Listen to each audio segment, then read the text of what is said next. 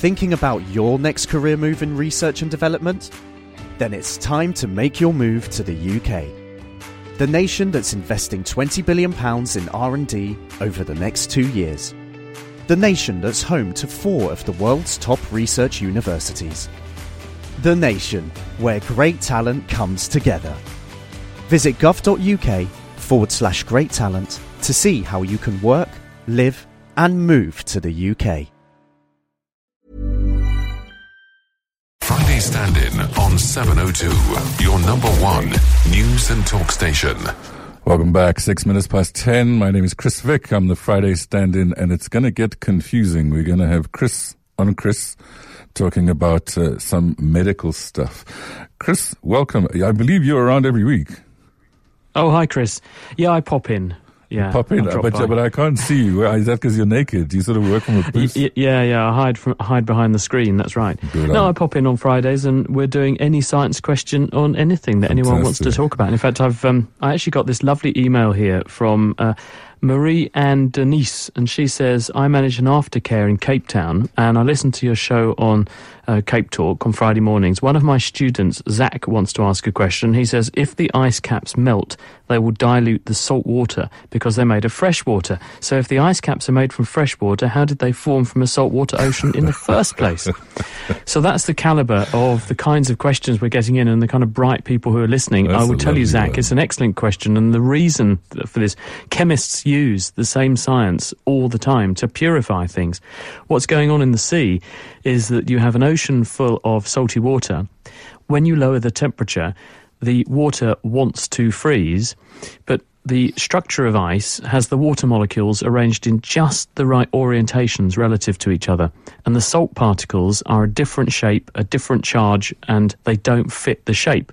So it's a bit like jigsaw pieces, which have to go in the right place at just the right angle to fit to make the jigsaw picture. An ice crystal is the same, and only water molecules can fit in, and only water molecules at the right angle can fit in, which is why freezing an ice takes a while to form, but which is why even in salt water you will get freshwater ice, because only the water molecules fit the crystal. Okay, I have an even more pertinent quick question. Why, when I put Russian vodka in my deep freeze, does it not freeze? I like the fact it doesn't freeze, but I'm curious why. Yeah, well, the sea has to get very, very cold before it begins to form water ice. But when you add things to water, those particles, whether it's salt, whether it's alcohol, they are getting between the molecules of water. And eventually you get to a point where the concentration is so high that those, in the case of your vodka, those are ethanol molecules. They're getting in the way of the water molecules being able to form crystals at the right angle. So you could freeze vodka, it would work, but you would have to make it really, really, really cold. So if you had a powerful enough freezer, you could actually get it to freeze. You can freeze alcohol. It goes like a gel and then it goes, rigid. But it has to be extremely cold. And the reason is that you've got to work harder to get the alcohol molecules away from the water, because everything's trying to stick to each other. And if you have a high concentration of alcohol, the chances of a water molecule finding another water molecule at the right orientation to form an ice crystal is much lower than the chances of an alcohol molecule getting in the way and stopping the freezing process. And that's what's going on. That's fantastic. I'm going to remember that next time I open a bottle of Beluga. But there's something you want to talk about in terms of lobsters and jellyfish, right? I mean, jellyfish, we all know they can cause a very nasty sting. But apparently there's some research around the fact that baby lobsters are actually immune to being stung. Just talk us through that one. Well, this is research from Japan, and the motivation for doing this is that A, we want to understand ocean conservation and marine science better. B, we want to work out how to farm marine creatures better, because at the moment we are depleting the sea, taking fish out of the sea to feed farmed fish. I mean, it's completely nuts. So scientists are looking at how creatures grow, evolve and feed themselves in the ocean naturally to work out how we might be able to recapitulate that more efficiently on land. And lobsters have an interesting story to tell, because lobsters, when they're first hatched, they form a larva and it floats through the water, and these larvae actually find themselves a jellyfish, and they stick onto a jellyfish, and then they eat the jellyfish while it's still alive and while the lobster is developing. But the big question is, well, lobsters, everyone assumed, were immune to the stings of jellyfish, but they're not. So how on earth do they eat the tentacles of jellyfish and not get a very painful rear end when nature takes its course, and potentially fatally? So this group of researchers at Tokyo University's Institute of Marine Science, what they've done, and this is a person who is called Michiya Kamio, and they've got a paper in the journal Plankton and Benthos Research. What they've done is they went to the market in Tokyo, found some fishermen who'd recently landed a female lobster that was bearing lots of eggs. They put the lobster in a tank, they grew lots of little baby lobsters from the female lobster, and then in bags, so they could watch what was happening, they fed them on a diet exclusively of sea nettle tentacles. Now these are jellyfish that have big stingers, so these lobsters were eating stings, and they didn't get stung. They didn't actually get any problems with their intestines. How were they doing it? Well, the researchers painstakingly pipetted out what came out of the rear end of the lobster as it pooped, having eaten these stings. And they found that the lobster guts wrap up the contents in a special bag or membrane. It's called a peritrophic membrane. And this does not get in the way of absorption of nutrients or the digestion of the food, but it keeps other structures like the nematocysts, which are the miniature hypodermics that are in the jellyfish stings that enables them to sting. It keeps them sequestered inside this bag so they don't discharge into the flesh inside the lobster, so it can eat the tentacles with impunity and no risk of a sore rear end. Sounds like an in-house pamper, though. Well, insects do the same thing, actually. People knew that insects do this. They have sensitive guts, and so they wrap their diet up in a sort of string bag made of chemicals. No one had anticipated that lobsters may do the same thing. Now we know that they do. That's fascinating. Remember, you can have a chat with Chris as well. You can give us a call, 011-883-0702 or 021-446-0567. Sam in Brooklyn, you seem to have a similar train of thought as me, right? What's your question? Hi, Chris. I just want to know, when I open a bottle of my favorite bubbly, and on the rare occasion that I can't finish it, all I do is I pop a teaspoon in the top, and it keeps the bubbles for up to a week. It befuddles me as to why it does that. It just doesn't go flat. You have champagne. You have champagne open for a week, Sam. Well, no, as I said, on the rare occasion that I don't finish. Oh, okay. I was more bothered by the fact that Sam has champagne left. What's that all about? I just want to know how it keeps the bubbles. You haven't got a stopper. But if you don't put in the spoon, then it goes flat the next day. Chris, Hi, Sam. Well, I'm really sorry to burst your bubble, but it is a myth. It is not true, and it has not stood the test of scientific scrutiny. And in fact, people have done research on this to find out whether it's true or not, and there is no evidence whatsoever that bubbly stays more bubbly if you put a spoon in the neck. There's no reason scientifically that should be true. The bubbles are carbon dioxide. The bubbles form when the champagne is being fermented, and the champagne or bubbly maker, they add sugar late in the fermentation and then recork the bottles, and this drives a secondary fermentation, and because the gas, the CO2 which is made, cannot get out, it's forced to dissolve in the liquid. When you take the pressure off, that's what's holding the gas dissolved, it enables the gas to start coming out, which is why it froths out.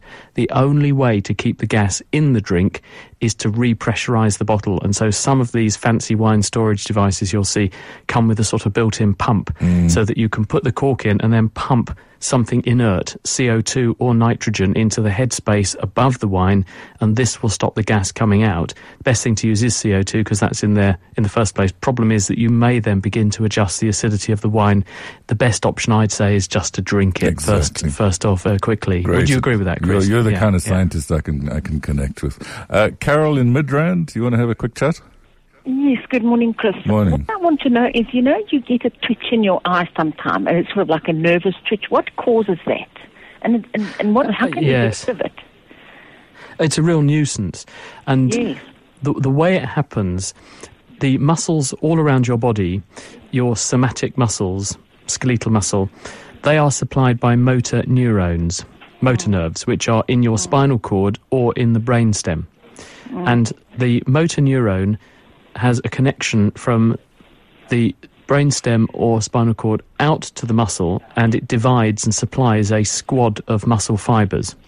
And normally, when you want to make that muscle move, the motor neuron fires a barrage of nerve impulses they hit the muscle and they electrically excite the muscle and make it move.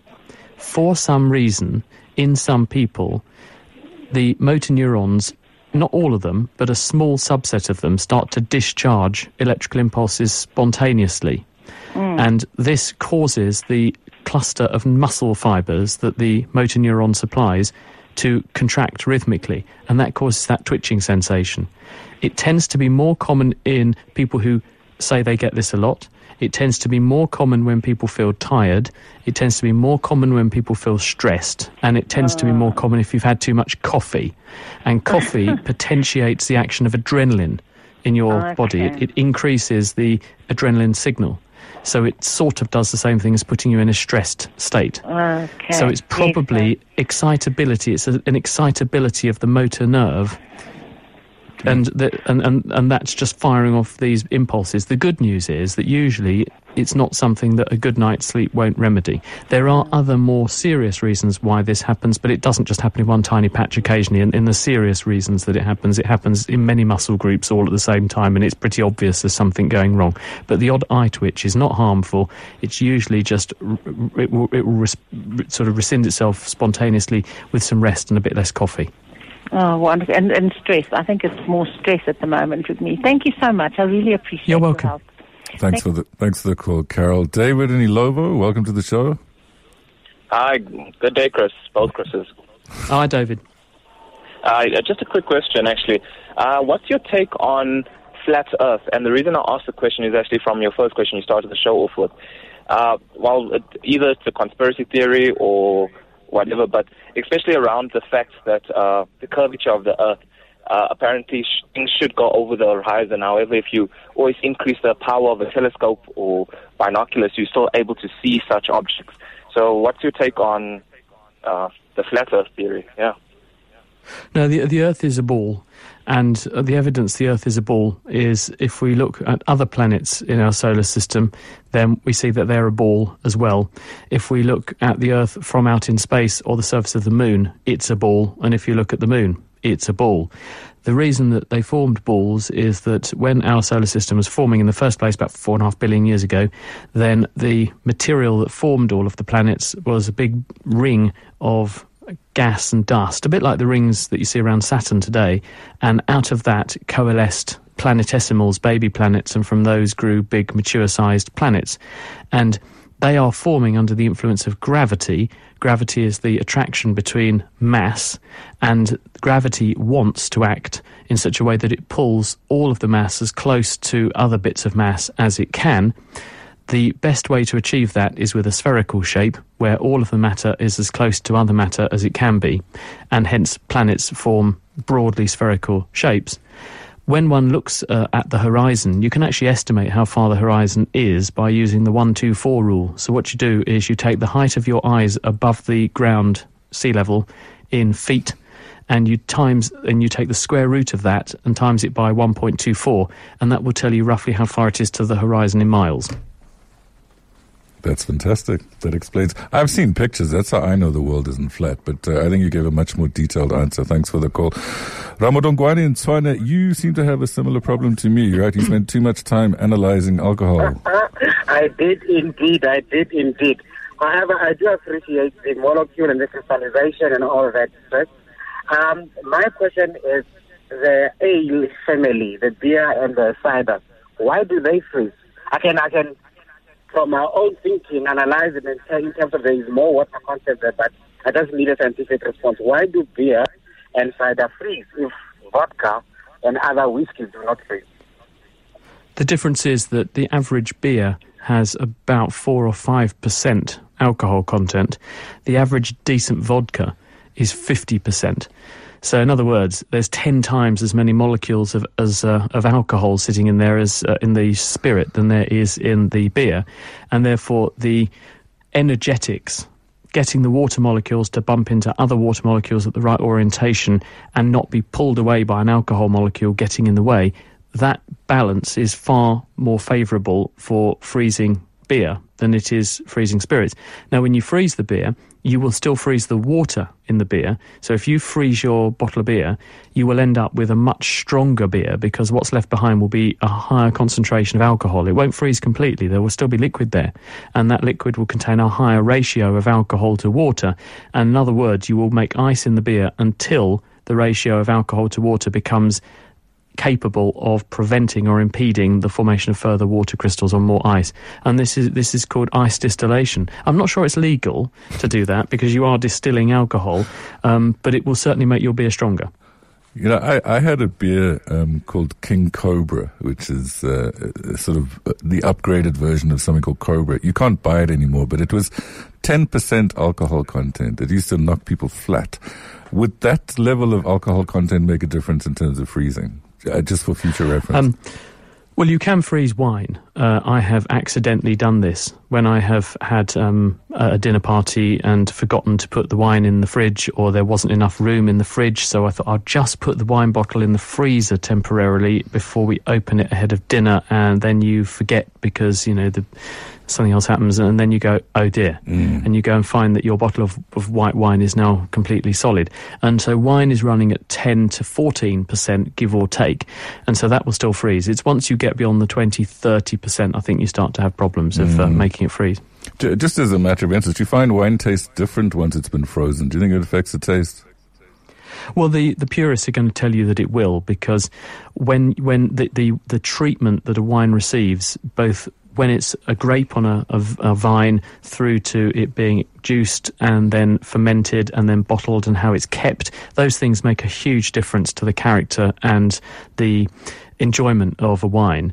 Some wines are more sensitive than others, and so some wines you might get away with it, but I think most people would say if you mistreat a wine like that, you're cruising for a bruising, because it's not going to taste how it should, because you probably are going to encourage other there are other chemical reactions that you'll probably encourage. There are other volatiles which will react in different ways because concentrations are being changed by that treatment, and that's going to cause the wine to lose a lot of its special character. This is really crucial information. I hope all the wine o'clock people out there are listening.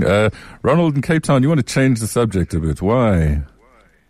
Thank you very much. Good morning. I have an interesting question. I sincerely hope that you will be prepared to answer it. It's about cricket. A bowler, the ball leaves his hand, and we are told and on the screen that the ball is traveling at 145 km. He hits the ball to the boundary. It's a little 8 diameter ball. The fielder chases after the ball, and that ball outruns him. So what speed can that ball be rolling at if the bowler is bowling it at 145 km? Well, you've got to remember that although the bowler sends the ball towards the batsman at that speed, I should say more accurately velocity, because the ball is going in the opposite direction to the direction the batter is going to hit the ball. The ball interacts with the bat. The bat absorbs the energy, the momentum in the ball, which is carrying the ball towards the batter, and it then imparts new momentum to the ball, which is energy being transferred. The bat is doing work on the ball to give the ball a push out into the field somewhere. So it doesn't really matter what speed the bowler throws the ball at. The bowler just wants to get the batsman out. So he wants to make a ball that's very hard to hit, hard to predict, but is on target and will take down the bails off the stumps. The batter wants to send the ball as far away as he can, so he or she has got the chance to run as far as possible and get as many runs, right? Or even a six. So actually, it's all about using the bat as a hammer to get as much energy into the ball once you've hit it, but the bowler is a different story. That answer your question, Ronald? Thank you, William. Thank you. I think the best advice is stay out of the way. Hey, you don't want to get hit by a ball at that speed. All right. Thank you for the call. So much. Appreciate that. Appreciate it. Bye-bye. Janice and Clement, welcome to the show. Hi. Good morning. Morning. Morning, Janice. My question was, can you explain the phenomena of the Sprockton spectre? We experienced this on our way back from St. Helena, and we all had halos over our heads. rainbow halos over our heads, but you could only see your own halo. You couldn't see the person next to you. It was on the sea. We could see our shadows, and our shadows actually had a halo over our heads. What causes that? How does it come about? I haven't heard of this. I've not heard that word, but I think I know what you mean. If you are seeing a rainbow effect, then that is an effect called refraction. The light coming from the sun is white light, but white light doesn't exist. White light is our perception of when all of the colours that you see in a rainbow are mixed together. So you can do a party trick on somebody. You can hold up a piece of red paper and a piece of white paper, and you can say to them, which one of these has got more colour in it? And everyone will pick the red one, and you say, no, it's the white one, because actually that is reflecting all of the colours of the rainbow at you, and your eye interprets white, or all of the colours mixed together as white.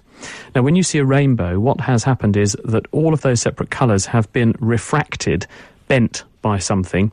The commonest way this happens in the atmosphere is by a rainbow, and that's raindrops. And it is exploiting the phenomenon that when white light, which is a mixture of all these different colours, goes from one medium, air, into another, that's water, then you split the white light up into all of those different colours because they all get bent a little bit more by going from the air into the water, and that splits them up. Now, for you to be seeing that halo effect argues that there must be something behind you which is splitting the light up in that way, or it's splitting the light up in the way it's being reflected back to you. I'm not sure what would account for it on the occasion you saw it, but I'll tell you what I'll do. I'll go and have a look and see if I can find some pictures and get a bit more. There are amazing pictures. You can see the same thing around aeroplanes. I think people have told me that occasionally when you see yourself, when you're flying in an aeroplane, you can see the shadow of the aeroplane on the ground. You occasionally see a rainbow effect around the aeroplane, and I suspect it's probably a similar phenomenon. But I'll have a look into it and come back to you. Yeah, great. Thanks for the call, Janice. Time for one more. Sean in Joburg, welcome to the show. Hi, I'm just going back to your issue of water and those. The work of a Japanese doctor, Professor Imoto, on crystallization, when the water crystallization, when it's exposed to good vibrations or emotions, it forms beautiful crystals. If it's exposed to bad or negative vibrations, it forms horrible-looking crystals. Your comment on that, I'll listen on the radio. Thank you. Thanks, Sean. Chris? Well, Sean, it sounds very iffy to me, if I'm honest, because the water doesn't have a sense of consciousness. The water does not know what you define as good or bad vibrations. Water molecules don't have a sense of sort of ethics or a sense of taste. And so I think this is probably bunkum, to put it simply. Doesn't sound feasible or scientifically credible to me. But if anyone has a reference that they would like me to look at, please send it in. You can tweet at Naked Scientists, and I'll take a look and see if we can dig into it and see if there's any scientific basis that might explain it. That's great. Sean, happy? Sean's gone. Chris, we've got a little bit more time left. I'm sorry, I'm going to have to abuse your presence. My wife and I are pregnant. We due to have twins in January. And we've been having... both of you? Both of us are You're pregnant as well. I'm carrying that's a one. Miracle. She's carrying the other. That's why I'm... You've just been having too many beers, and that's what it is. It's that damn beluga. So I'm this sort of... I'm reading everything I can. I'm watching every video I can to try and understand the process better. The one thing that really interests both of us is the role of the placenta. And when you were talking about the jellyfish, it got me thinking about it. One of the doctors we've spoken to says there's absolutely no problem in my wife eating sushi, for example, because if there's mercury in it, the placenta will filter that mercury and it won't reach either of the twins. That accurate? No, probably not in that case, because the placenta is an amazing thing. And in fact, when I was delivering babies, because I've delivered quite a lot of babies when I was doing my medical student bit, and it was phenomenal to see the placenta come out. And you think that this thing, which it's like a big pancake, but really big beefy pancake, about an inch thick, which glues onto the inner lining of the womb and supplies all of the nutrients that the baby needs. Now, the placenta is actually made by the baby, and it brings the baby's tissues very close to the blood supply of the mother. And there's a special lining of cells on the placenta which are able to exclude some things but not other things. They're very good at excluding certain types of antibodies. They're very good at excluding the wrong sorts of cells. They're very good at excluding a lot of infections. But the way I look at it is this. If Zika virus can get from the bloodstream into the baby, and Zika virus is really big, a particle of mercury is going to have no problem slipping through. Okay. But the placenta is an amazing thing, and we're all here because of one. And somehow it enables an organism, a baby, which is genetically completely incompatible to its mum, to grow inside its mum for 40 weeks and not be rejected by the immune system. And if you did that with any other piece of tissue, it would be dead in minutes. It's an amazing phenomenon how this works. Chris, thanks, man. That's been fascinating. I've learned a lot. I'm sure the listeners have learned a lot too. It's been great talking to you. Thank you. Thanks, Chris. It's been great fun. Cheers. Thank you. Thinking about your next career move in research and development? Then it's time to make your move to the UK. The nation that's investing £20 billion in R&D over the next 2 years. The nation that's home to 4 of the world's top research universities. The nation where great talent comes together. Visit gov.uk/great talent to see how you can work, live and move to the UK.